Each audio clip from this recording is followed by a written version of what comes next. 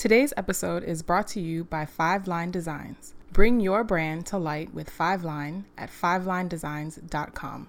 Here at 5Line, we like to ask, what can we do for you? We're here to help you and your business grow from all angles. Whether it's building the voice of your brand, redesigning your assets, or building out a website, 5Line is here to help you step your game up and beat out the competition. No matter what stage you're in, whether you're just starting or you've been up and running for many years, make your next move your best move by working with 5Line. You won't regret it. Schedule a meeting to see what we can do for you today at fivelinedesigns.com.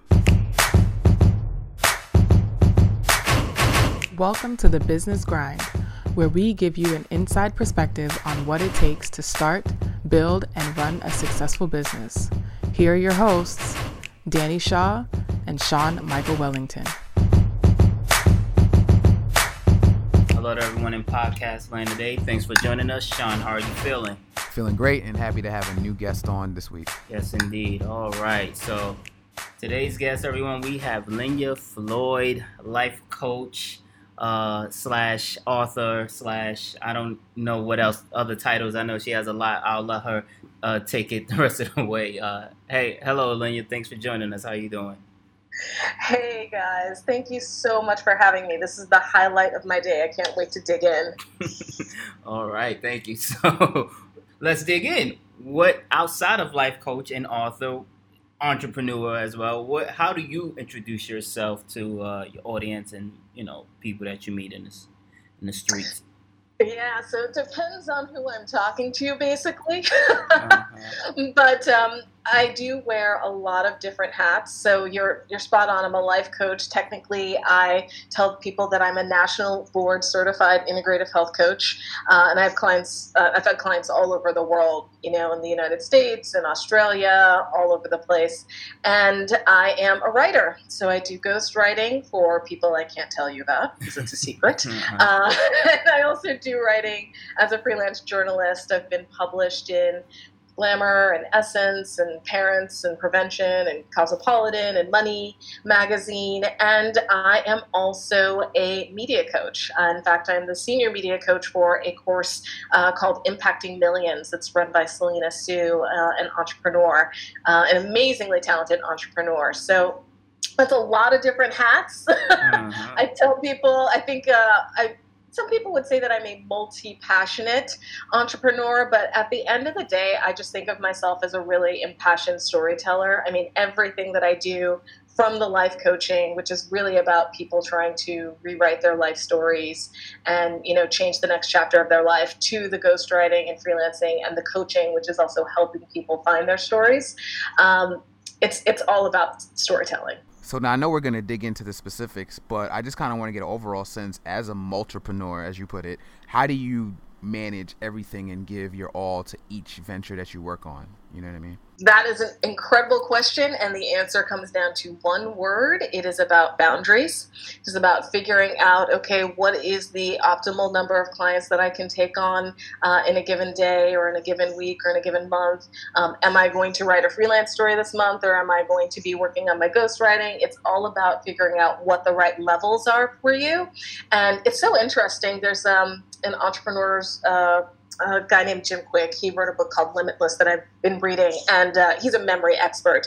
But one of the things that he talks about is the fact that there aren't, people talk about life balance and balancing on a beam, and he's like, it's not a balance, it's like a symphony. He's like, there are all these different instruments, and sometimes it's going to be the violin solos, sometimes it's going to be the drums, sometimes it's going to be the cello, but it's like everything is kind of happening together. And that really, when I read that in his book, that really resonated with me so beautifully, because there are so many things that I'm passionate about, and because I'm a creative spirit, and because I also used to play the violin. I was like, that's it. It's all these things and figuring out how to find the balance, right, between all of them in that symphony, in that orchestra, in that piece that is ultimately your life. Now, do you have a favorite instrument then? Oh, great question. So I played the violin for almost 10 years. I started playing when I was 5, and so I'd have to say that I would lean towards the violin. No. I meant the figurative sense, but that's great to know. But I meant in the analogy, running with your analogy. Do you have, out of all the things you do, That's what's like your asking favorite? somebody what their favorite who their favorite child is. That's a tough one. That's a tough one. I'm passionate about all of them. I spend a lot of my time in the coaching sphere, so doing the media coaching and doing the life coaching. So those two would be my quiet favorites, I guess I would say. But I love all of them, and so I'm passionate about all of them. They all have different beautiful aspects to them, and they've all supported me in amazing ways. So it's really hard to just pick one. But I do spend the majority of my time doing my coaching. Okay, very nice. All right, she gave the correct, the PR friendly answer. All right, so before we dive, a little bit more into all your endeavors, let's step back a little bit to kind of paint the picture on how you got here, right? Because I first met Lynya way many moons ago at 135 West 50th Street, right? So, and you were working corporate America, yes. Correct. Right. I really don't want to do you a disservice, but what was your role and your title, and what were you doing work-wise? So when we met, or when I made my transition? I mean, when we met, I knew you as a writer, but I'm not to oversimplify it. I believe you was the head of a certain department, division, right? Yes. So right. Yes, when we met, I was the health editor at Essence Magazine, and in my magazine career, I've spent almost 20 years working in magazines, lots of different titles, from, I was at 17, I was at Heart and Soul, I was at Glamour, I was at Parenting, and always talking to women, always talking about health, but addressing women at different stages in their lives. And I still am. I still write health pieces for various magazines and online outlets. And it was something that I was extraordinarily passionate about. I spent a lot of time studying and learning how to be a good writer, how to be a great editor, how to find great story ideas, all those wonderful things. From Essence, I moved on to another magazine, Family Circle. And what I love about magazines was the tremendous impact that you can have on people's lives. I mean, at Family Circle, we at one point had 18 million readers. I can't even remember how many millions of Black women read Essence, but and also at Family Circle, I had these amazing opportunities to be on television as a health expert. So I was on the Today Show, and I was on the Dr. Oz Show, and the Doctors, and NPR. And it's incredible to just be in this position where you are able to reach millions of people with, at sometimes, life-saving advice. We would honestly get magazines and calls, we'd get letters and calls into the magazines where people would say, wow, I'm so glad that you wrote that story. I had no idea what was wrong with me until I read that piece. Or I wasn't going to go get a mammogram this year, but I read that story and they caught something. And so you could feel the impact that you would have on people, and it was absolutely amazing. But I did get to a point where I was just kind of thinking, okay, this is great. How could I have an even bigger impact, though? And I was in this position where I was kind of, ironically, for somebody who is now a life coach, I was in this position where I was feeling a little stuck. And I was just like, what's next? What comes after this? I was a health director at a huge women's magazine. And I was like, okay, there's not a lot of other places to go, up the ladder from here. And it's tough to get those spots. So what comes next? And Danny and I had an amazing managing editor who I will not name because I think she would be embarrassed. But she always told me she told me lots of advice that I'll never forget. But one thing that she said was never leave any money on the table before you leave a job. And so before I was like, okay, all right. So before I even think about stepping out here, what am I going to do? Like, what are some benefits that I haven't used? And so my job had continuing education benefits. And so I used those to get my life coaching certification from Duke Integrative Medicine down in North Carolina. And I had heard about the course through a writer that I'd been working with at the time who had gone down there. And in very New York fashion, I was like, oh, well, I can find some place in New York. This is New York. We have everything. I'll just go someplace here. But then I started doing my homework, and it turned out I was like, oh, no, Duke actually has the best program. So I'm going to need to get on a plane and get some Airbnb and get an Airbnb and, get some of my vacation days together and make this happen. And so over the course of the next year, I got my certifications through them, and then I just started coaching people in my spare time, nights and weekends, never overlapping at all, but really it's like dipping your toe in the water. Like a lot of entrepreneurs that I talk to, jump in, right, and then learn how to swim. But for me, this process was like dipping my toe in the water and getting to enjoy kind of both pools before I entirely jumped into the pool of entrepreneurship, if you will. You hear this phrase, right? The best time to start was yesterday, and then the next best time is now. Right. I was very lucky in that I got to start yesterday, right? So I had both things going on, and I could do this coaching on the side. Even with the ghostwriting, that started long before I left my job. Just kind of putting my name out there with some different agents and getting small projects, right, that then got bigger and then got bigger.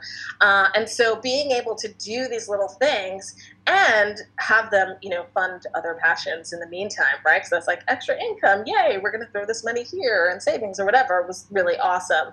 And so I just kept doing more of that until I got to this point where my job was getting in the way of my passions. And I was waking up at 4:00 in the morning. I actually wrote a blog post about this. I was waking up at 4 a.m. and I was like, I'm going to work on my side projects from like 4 to 8. Then I'm going to take a shower, then go to work. Then I'm going to come back, and do things tonight and then da-da-da. And I was like, this is not sustainable. And it's weird that I want to be in my office at home doing, and I say weird in quotation marks, like doing this stuff instead of what I'm doing between 9 and 5. Right. And that was the cue, that was the signal in my brain that it's like, it's time to dive in. You were one of the first people that I knew who was a life coach, but then I noticed like it just started popping up. A lot of people were life coaches all of a sudden, right? Yeah. Yeah. Yeah. And to be honest with you, that's one of the reasons why I wanted to get my certification through Duke. A lot of people jump up and they're like, I'm a life coach, but they haven't taken a course anywhere. They've taken a random course somewhere. And I really wanted to be able to stand out from the very crowded sea of life coaches that were out there. So I was just like, okay, I want to go to the best school for this that I can find. I want to get my certification from the national board. I was in one of the first groups to take that national exam, which was a trip because that took me way back to the SATs and the GREs, because you are in that room with the silencing headphones, the noise canceling headphones on. And it's just you and like, I think it was like 5 or 6 hours long, just taking a test. And so I really wanted to do whatever I could to stand out from the crowd, because it is a crowded field. And it was something that, it continues to be something that I'm really passionate about. It was great, and it continues to be great writing for magazines. I love it. And I know how many eyeballs get onto the stories that I write. And I know that sometimes people will read a story about something. This happens all the time on Facebook. They'll read a story about something. It could be about anything. It could be about politics. It could be about social justice. It could be about anything. But they'll read a health and wellness story, and somehow that will feel enough. They'll be like, oh, man, okay, now I know what I need to do about exercise, or now I know what I need to do about vitamin D. But to take action is a whole other ballgame. And that's where the health coaching comes in. That's where the integrative health coaching comes in. There'll be people listening to this podcast that are like, yeah, I want to get my business started. But the actual taking of action is the difference between like wanting and thinking and hoping and wishing and actually claiming that thing that you want. And that's what I wanted to help people with. And that sometimes takes that one-on-one relationship that people have with a coach, and the accountability that comes from that, the self-exploration that comes from that. I mean, everybody who's listening, who is already an entrepreneur, and people who are thinking about it, who are listening to this podcast, are about to find out, there's so much mindset that goes into being an entrepreneur. There is so much that you learn about yourself that you will never figure out, sitting behind a desk in somebody else's office working for somebody else.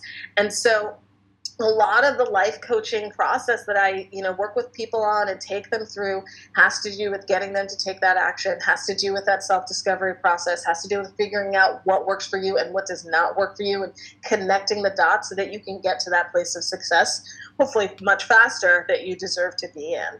And I had never, I had heard about life coaching before I actually did the program, but I didn't know a ton about it until I started researching the different programs and seeing what kind of impact you can really have on someone's life, just over the course of, eight coaching calls, 8-hour-long coaching calls, the dramatic change that you can help spark in someone's life.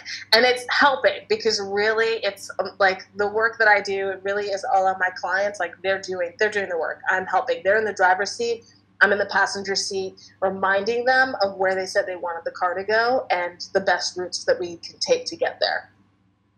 Like GPS. Could you speak more to just the process behind even making the life coach a business? Was it more like, I have a few clients, and how did you get those clients? Were you advertising your service? How did you advertise your services to people? I'm sure there may have been some people who may not have been aware of what a life coach is and how it could benefit them. Like, how did that come about, putting your overall package and image together?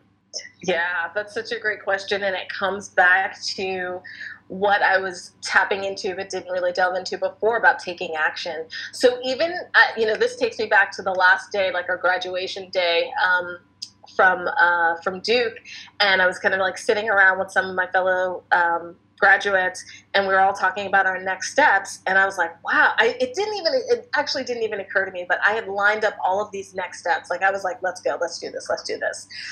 Whereas other people were kind of like still thinking and figure some things out. And I was just like, no. I got the domain name, I've got the photo shoot lined up. And I'm not, what I do want to step back and say for a second is, you don't have to have a lot of money to get a business started.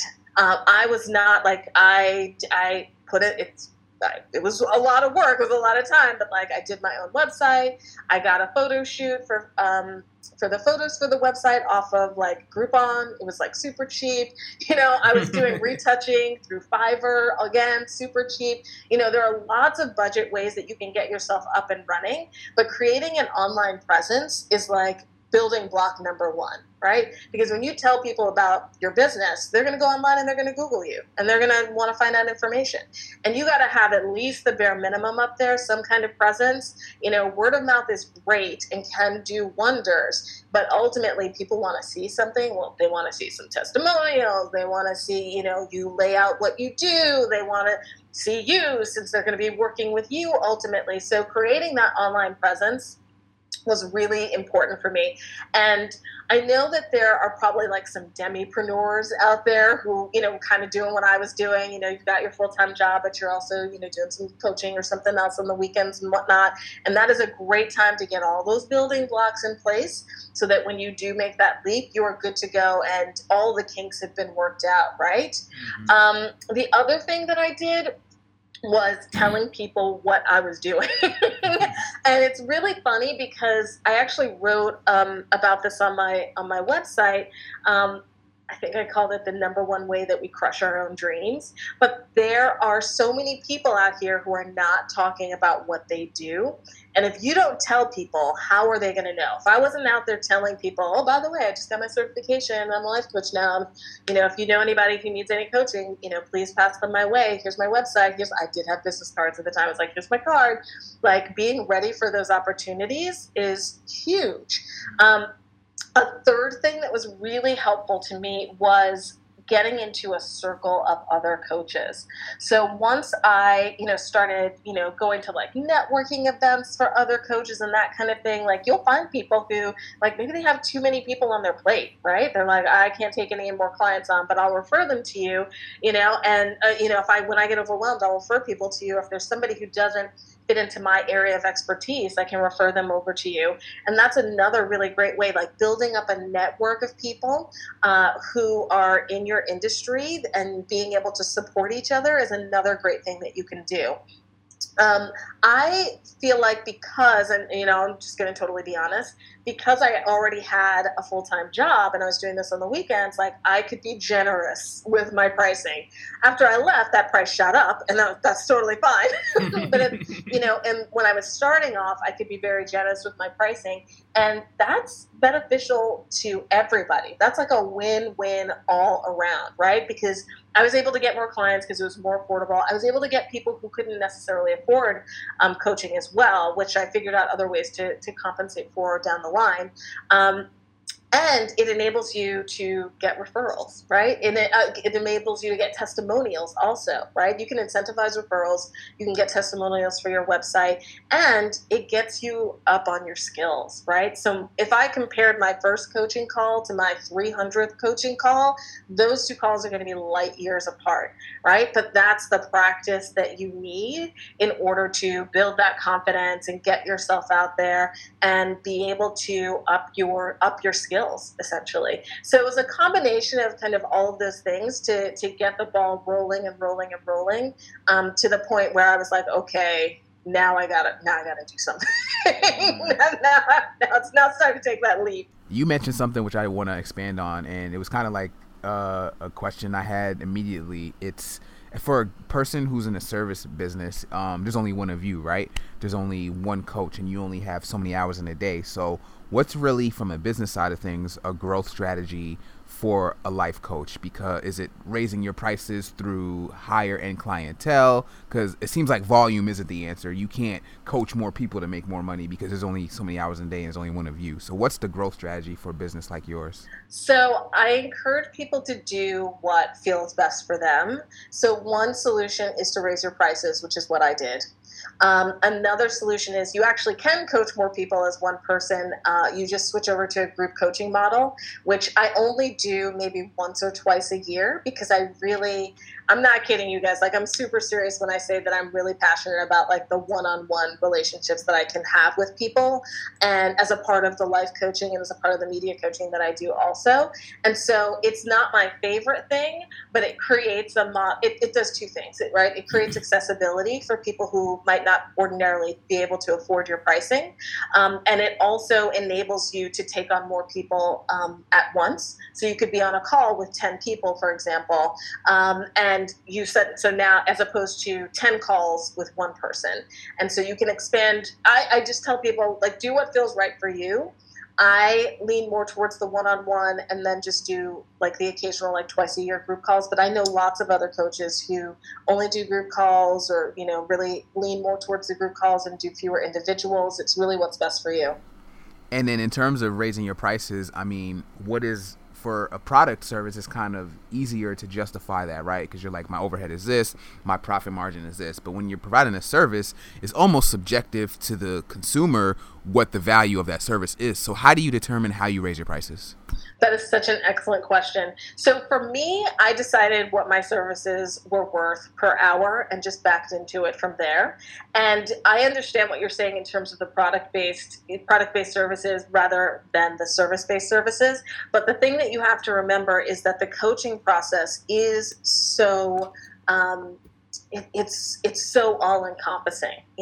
When I get on these calls with people, it is so other-focused. It is so entirely this space that I am holding for this individual that is all about them, and I'm throwing all of my energy and all of my intellect into asking the right questions, connecting the dots, and getting this person to the place that they would like to be. And there's a creative drain that happens from that, right? Like at the end of the day, some of those Saturdays I'd be like, whew, I feel like I just ran a marathon, right? Even though I've just been sitting in this office talking to people with a headset on and like taking notes. And so for me, and for most people who will be doing this and figuring this out for themselves, it is really about figuring out like, what is that time worth to you?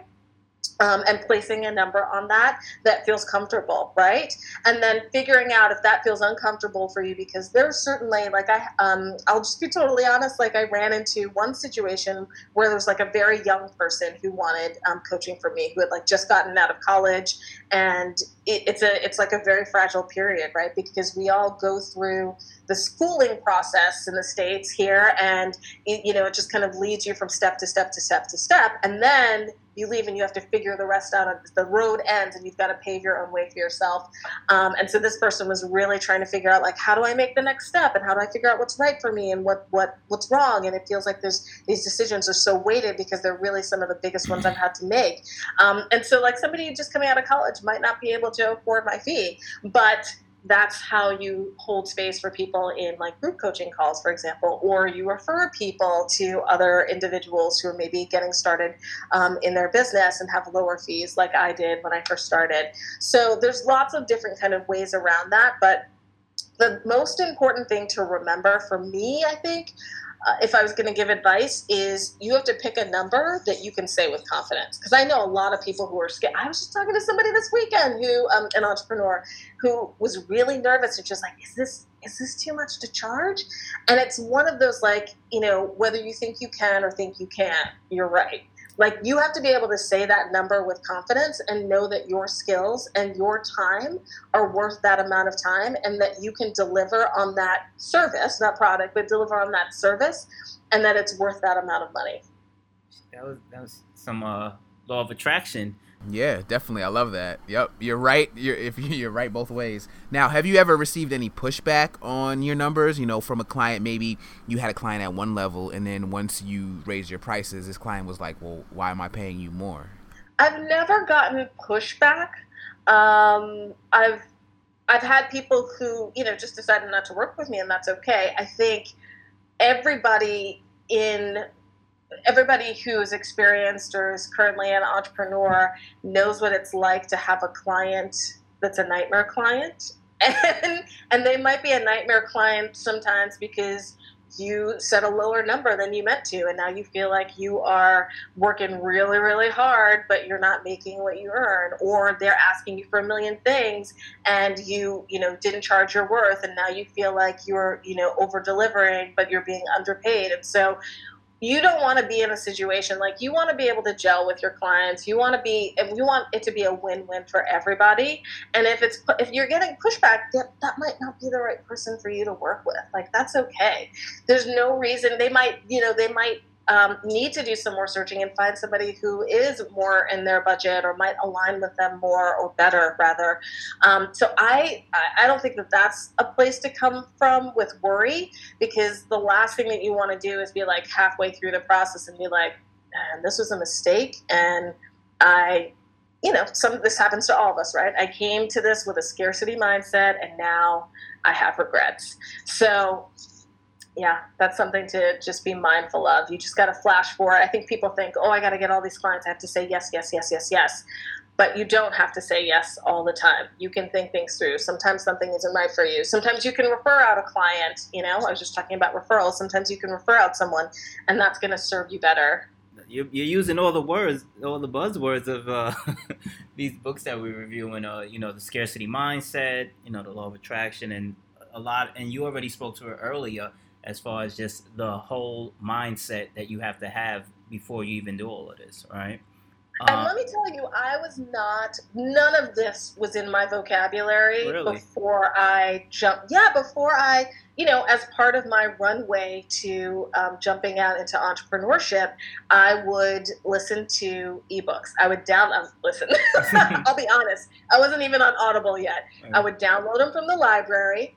And I would just be walking down the street and I'd listen to, all of these books, and it just opened up a whole new world. Nobody teaches you this. At least nobody taught me this in college. Nobody taught me this after I got out of college. But it wasn't until I started getting interested in this world of life coaching and entrepreneurship that I started reading these books, and all of a sudden it just opens up a new way of thinking for you that is so critical, because there is a shift that has to happen. There is like a lot of this is mindset, and there is a shift that has to happen.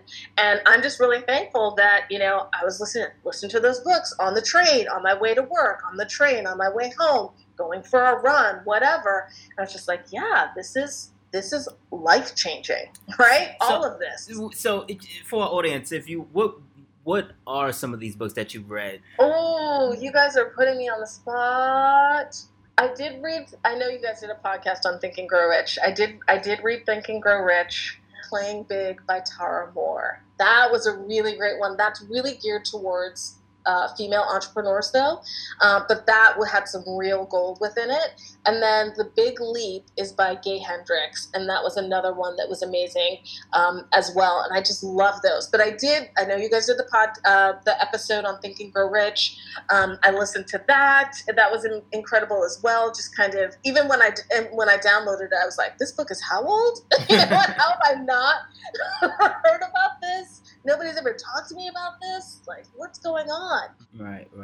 So I just want to transition just a sec for a bit, because I know we focused on the life coaching aspect of your business, but how would you differentiate the life coaching to the media coaching consultant business?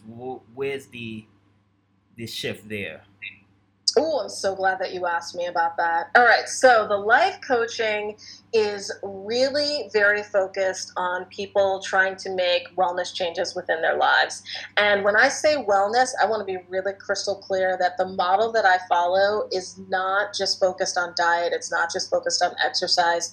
The studies that I did at Duke, the practices that we did at Duke, were really talking about wellness from a whole person perspective and from many different angles, right? So your health isn't just how much sleep you get or what you eat or how often you exercise. It's also your physical environment and how that impacts you. It's also your relationships and how you communicate with other people. It's your personal and your professional goals. All of those things, we have several different pillars that go into what impacts your health, and I work with people on all of those different areas. So yes, there are people who have come to me who were having a tough time with diabetes and sticking to the plan that they had agreed, their doctor, this was going to be the most helpful thing for me to do. But there are also a lot of people who come to me who are really stuck with their personal and professional goals, and they can't figure out what comes next, or they can't figure out how to make more time for their personal goals or for their professional goals, or they can't figure out how to have a conversation with their sibling that doesn't end in a fight. So there's lots of different reasons that people come to me for quote unquote life coaching. But the biggest areas tend to be, I think because I'm in New York, the biggest areas tend to be personal and professional goals. And then actually, I'd say personal and professional goals is number one, and then like kind of diet and exercise goals that people are trying to, or wellness goals that people are trying to achieve, not drinking as much or not smoking or that kind of thing. And then mind-body connection, that's another pillar that we talk about, and just helping people kind of tune into their bodies more, get a meditation practice started, find some more inner balance within their lives, or get that symphony going within their lives, and make sure that it's a peaceful one. Those tend to be kind of the most popular areas that people like to talk about. So that's very different from the media coaching that I do, which is focused on entrepreneurs who are trying to elevate their profile by appearing more in the media. And so obviously, given my almost 2 decades background in magazines and being on television, really just explaining to people, there's a fear that people have around approaching the media, which I didn't realize because I was in it. And so I didn't realize that people were nervous about reaching out to the media and that they didn't know how to, right? Because I would sit at work and get pitch letters all day long. And I'm like, oh, people know how to do this. No, people don't know how to pitch the media. So the work that I do, it works. It's I'm the senior media coach for Impacting Millions. That's Selena Sue's program. And I do group coaching calls with people and kind of lead them through the process and, help critique, pitches or ideas that they'll come up with. But I also work one-on-one with clients who are really just trying to figure out, okay, I don't have a media bio, and what do I do with my media bio, and where does that go? I don't know what to say if somebody was going to interview me on television. What are my talking points, or what are some ideas that I could get down on paper, or what do I do if I get asked to be on a podcast? Like, what does that entail? How do I put my best foot forward? And a lot of people want to, right, like theoretically be in the media spotlight because they know how impactful it can be, right? Like you've had people on the show who were like, yeah, I did this one story and all of a sudden my sales shot through the roof, right? So people know the power that the media has. And like back in the day, like I know you remember this, Danny, like, Oprah would come out with her, list of favorite things for Christmas, and it would sell out before the issue hit the newsstand. Right. So, it's really empowering to be within the media because you get that spotlight on your business, and then the business comes to you, right? You don't feel like you're constantly like hustling out there trying to get clients or trying to sell your product. But it can also be really intimidating. And trust and believe, I have seen people get incredible media opportunities sitting on my couch, watching them on daytime television. And I'm like, that person has had no coaching, right? They're doing all the wrong things. Like they're doing all the wrong things, and nobody's going to buy that book or nobody's going to buy that product, right? Because you need to know how to present yourself when you do get that spotlight shown on you. And I think as much as people want it, there's also some fear around, okay, what happens if I actually get that? And so I'm the bridge between those two things by getting rid of that fear. And as with a lot of things in life, right? You can get rid of that fear with education, right? And one of the biggest, like that was a huge fear for me when I first started doing television. Before, I used to, way back in the day, like we had a media person at my magazine job, and she would ask me almost all the time, like every other week, I felt like she was standing in the doorway of my office and she was like, do you want to do this TV segment? Do you want to do this TV segment? And I would just come up with reasons to say no because I was so nervous. I wanted to do a good job. I wanted to represent my brand, but I was like, I'm so nervous. Like, what if I say the wrong thing? What if somebody asks me a question and I can't answer it? Like, what am I going to do? I don't want to embarrass myself, so I'm not going to do anything. And it wasn't until I started working with a media coach and learned what you do in those situations that I was able to get that confidence and say, okay, let's do this. I'm ready. And then once I did it, I was just like, I love this. This is so awesome. This is so fun. Like, I'm talking to Al Roker. Like, this is great. And so I think that part of it is education, right? I help people see, I pull back the curtain. I'm like, this is what's going on behind the scenes. This is what you need to know. And then the other part is action. I know we keep talking about that, but like taking action is the cure for so many things. And taking action is, something that we're really big on in Impacting Millions and also in the one-on-one coaching that I do with people. And so that cures that fear as well and helps you move forward with that process. So they're two very different things. They're both coaching, but they're very different things. So I want to go back to how many different things you have on your plate, and how do you manage the books for all these different business ventures? Are you a financial person, naturally? Are you a financial person naturally, or do you outsource it to an accountant you trust and you let them handle it? Is it a mix of both? Like, how do you handle the numbers for all these different ventures? So I learned very quickly, although it took me a minute to take action, that you really need to ask for help and outsource the things that you are not great at, right? That are not your zone of, not that I'm bad at numbers, but that are not your zone of genius, really. Because there are other people who have figured it out, and there's no need for you to reinvent the wheel or to try and come up with, try to figure it out on your own. Like, there are people who know what to do, and you can outsource that to them, and then you can stay in your zone of genius. I didn't become an entrepreneur because I wanted to spend all day like crunching numbers and figuring out,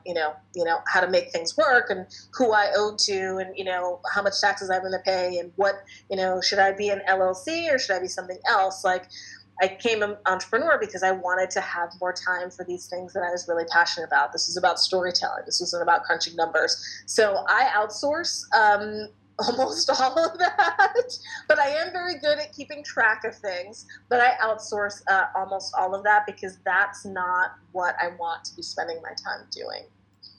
No, that totally makes sense. Yeah.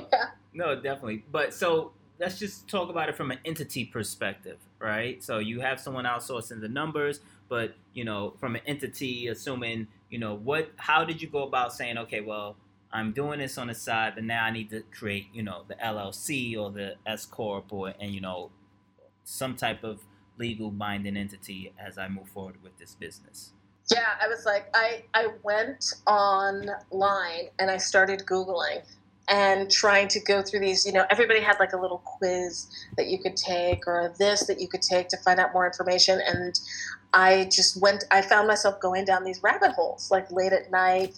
And again, I was just like, this isn't what I want to be spending my time doing. Like, I don't know. I'm not a lawyer. So I called a lawyer. I made an appointment and I called a lawyer. And I was like, okay, here's what I'm doing. How do I set this up? What do I need to do? You can give me a checklist of things that I need to do, and I'll go execute that. And some of that I outsourced as well. But I was just like, I don't even know what's going to be best for me. You tell me, because it really that's not my expertise. So I went to people that I knew had that as an expertise, and I was thankful that I was already dipping my toes into these coaching waters, that I could just call somebody or shoot an email to another coach and say, hey, listen, can you recommend somebody that I can talk to about X, Y, and Z? I also was a part, so in addition to the coaching circles that I got into here in New York City, also the school that I went to, Duke Integrative Medicine, they were really good about creating, actually we created like a Facebook page where everybody could keep in touch and you could ask questions of each other, right? So everybody's kind of in the same boat because we just graduated from this course. So it's like, okay, we're all trying to figure out some of the same things at the same time. And so we're sharing information about who we talk to. And listen, I didn't like the person that I talked to, I can't remember where I think she was in Georgia. I think she was in Georgia. So it wasn't even a matter of I need somebody in New York City. It's like, oh, you get on the internet, you can talk to anybody as long as they know their stuff and become recommended. So it just went back to the outsourcing, the talking to people, not feeling like you have to reinvent the wheel, and just making sure that you're saving time for the things that you want to be doing, not the things that you really don't have time for. Okay, so you're good at time management, and it seems like you're good at delegating. So I got to ask you the typical interview question: what's your weakness? So my weakness is saying no. I'm not good at saying no. I'm working on that. I'm working on the subtle art of saying no. I'm getting better at it, but it's taking some process. It's taking some time, and I am working on the time management because it is a lot to juggle. And so I've created my own job, and so I've created these little formulas in my head. For example, like I won't do any two of those things. I won't do more than two of those things in one given day because it's a very everything that I do is very creatively and emotionally driven.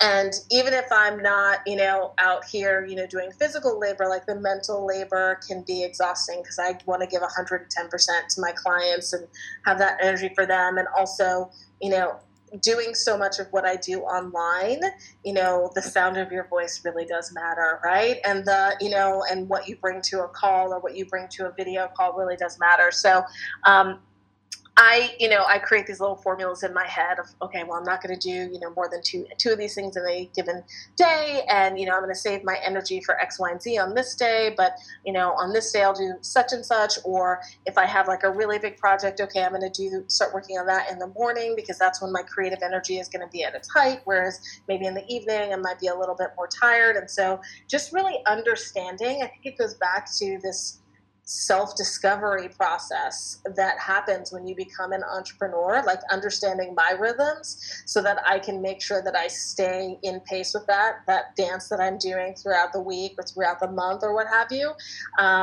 But yes, the one thing that I do need to work on is saying no. And the beautiful part about saying no is I am getting better at it, first of all. But second of all, you don't always have to say no to say no.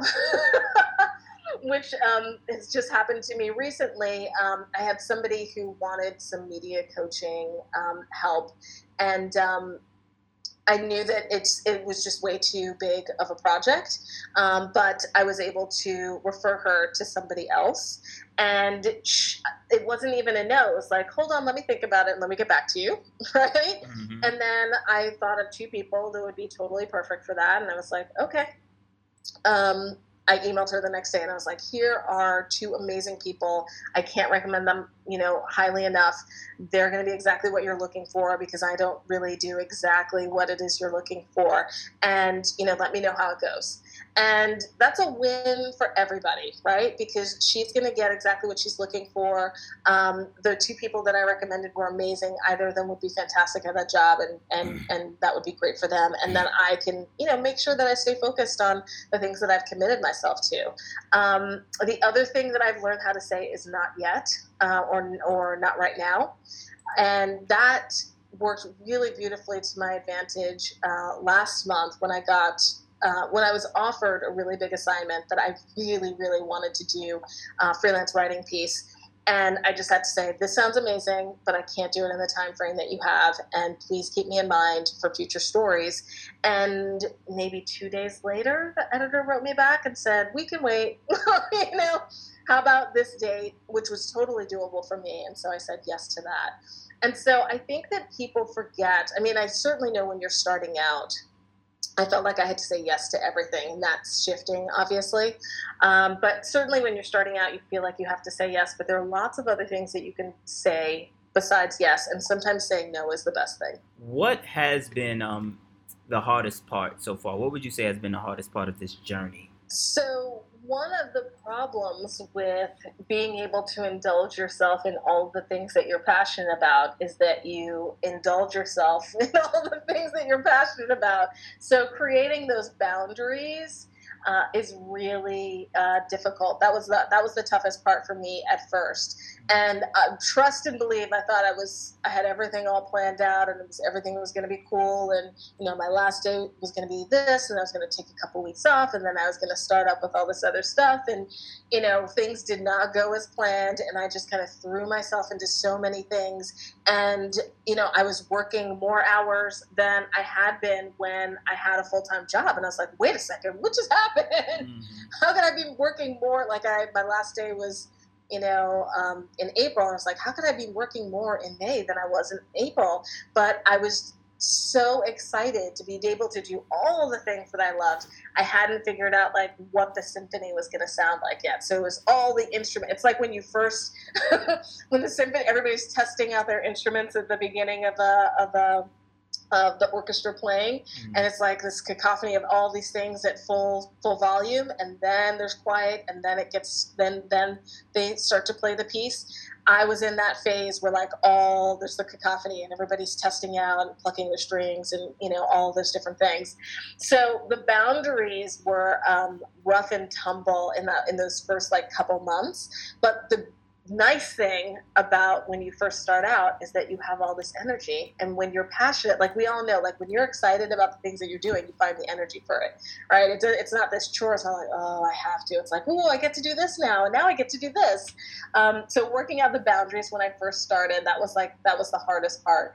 And then I think a lot of people, they fall into this little bit of a pit where they are so passionate and they are so giving that they fall into this over giving kind of pit where, and you can overgive in a lot of different ways, right? You can overgive by spending too much time on a client. You can overgive by undercharging a client. But I knew that I was falling into this kind of like overgiving phase when I first started out, and just not putting enough kind of like work into the client's lap in order to get them to like start making kind of some of the changes and doing some of the work. So boundaries and overgiving, those are the 2 things. Is there anything that you wish you would have known before you started? Your background isn't in business, right? And you started, now you are a business owner, entrepreneur, but overall, is there one thing that you say, hey, I'm happy with everything and how things are going, but I wished I would have known this before I started? I'm going to say no. And not because everything went so perfectly or, any of that. I'm just going to say it because I think that, or let me just speak for myself. I actually had the quote unquote luxury of building a runway to starting my own business and going out on my own.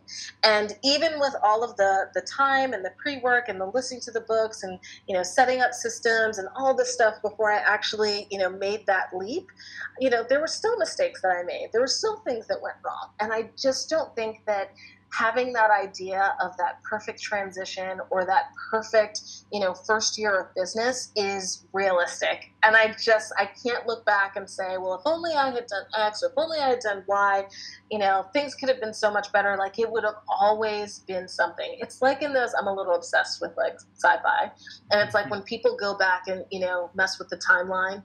And so, they say, the butterfly effect. Yeah. Yes. Yeah. It's like, okay, so that thing didn't go wrong, but it would have been something else or something else or something else.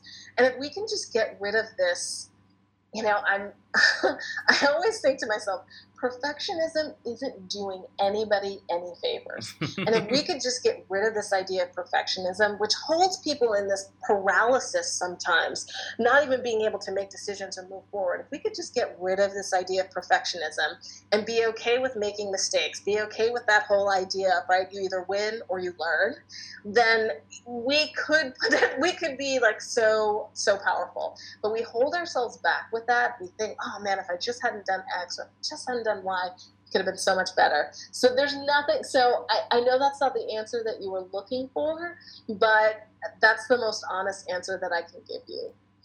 And that's all we can ask for. Thank you. I feel like we just had a mini coaching session just now at that towards the end. But no, that was great. We appreciate that. Appreciate the feedback on that. All right. So that about wraps it up. Lynya, we want to definitely thank you for your time, sharing your story with us and our audience, just telling us how you transitioned, how you started. Tell our audience where they can find you at.